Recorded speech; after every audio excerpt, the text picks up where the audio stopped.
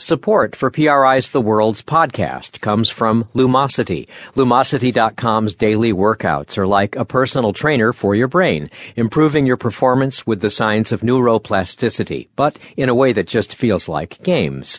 Start training today at Lumosity.com. Satire apparently is no joke in Egypt. Today, Monday, April 1st. This is The World. A popular Egyptian comedian is hauled in for questioning. We examine how freedom of expression is faring post-Arab Spring. The sort of boundaries that are being broken are new, but of course satire has had a place in a country like Egypt for many years. And in Syria, one community questions the rebels' vision of the future.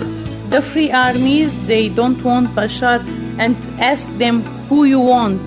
They can't give an answer. They don't have anyone. We'll hear from Syrian Armenians who fled their country's civil war.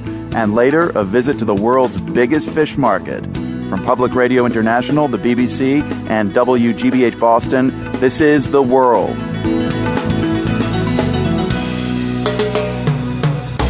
PRI's The World is brought to you by Medtronic, supporting the work of Wired International, providing medical and healthcare information and education in the developing world and in regions affected by war. Now on Facebook, look for Medtronic NCD.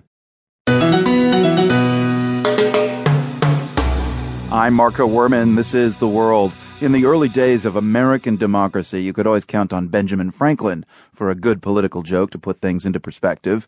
In the early days of Egypt's democracy, you've got Bassem Youssef.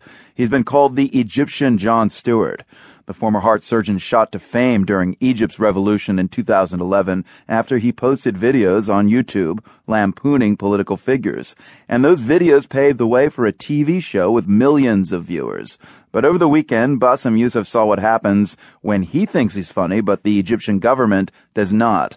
A warrant was issued and Youssef was questioned by authorities for a few hours before being released on bail. The comedian allegedly insulted Islam and President Mohamed Morsi. Here's Youssef's response. I don't have any personal vendettas against anyone. On the contrary, it would be an honor for me to host any of those I criticize on my show. It would be a success for myself and also a success for freedom of thought and expression, as it would send a message to the people that they, the Muslim Brotherhood, are in power. They accept criticism, and that once they leave the show, I'd still criticize them. This happens all over the world, so why can't it be for us? That is a key question, and not just in Egypt, but also in other Arab Spring countries like Tunisia and Libya, where revolutions have toppled long-standing rulers.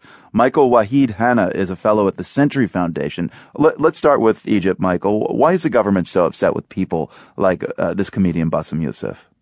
Well, I think we've seen a rhetorical commitment to notions of freedom of expression, but it's clear that they are not deeply rooted yet. And I think these newfound freedoms are going to be rigorously tested in a lot of ways. And we see this very clearly with the case of Bassem Youssef, a satirist, a very popular comedian, somebody who has skewered the Muslim Brotherhood-led government.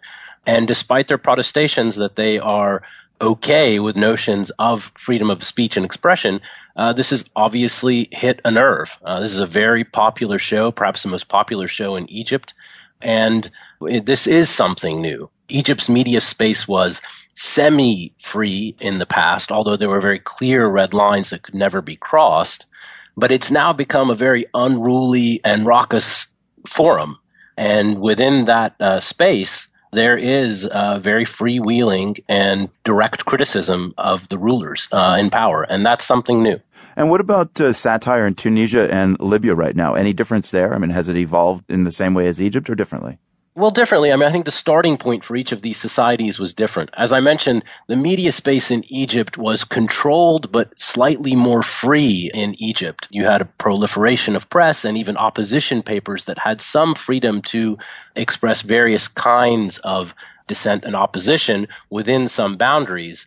And of course, the media space in a place like Libya was much more tightly controlled. We did see last year in Libya the Supreme Court strike down a transitional law that had put into place some restrictions on political speech, and I think that's a positive. But of course, Libya is starting from a much different place than Egypt, which had a much more robust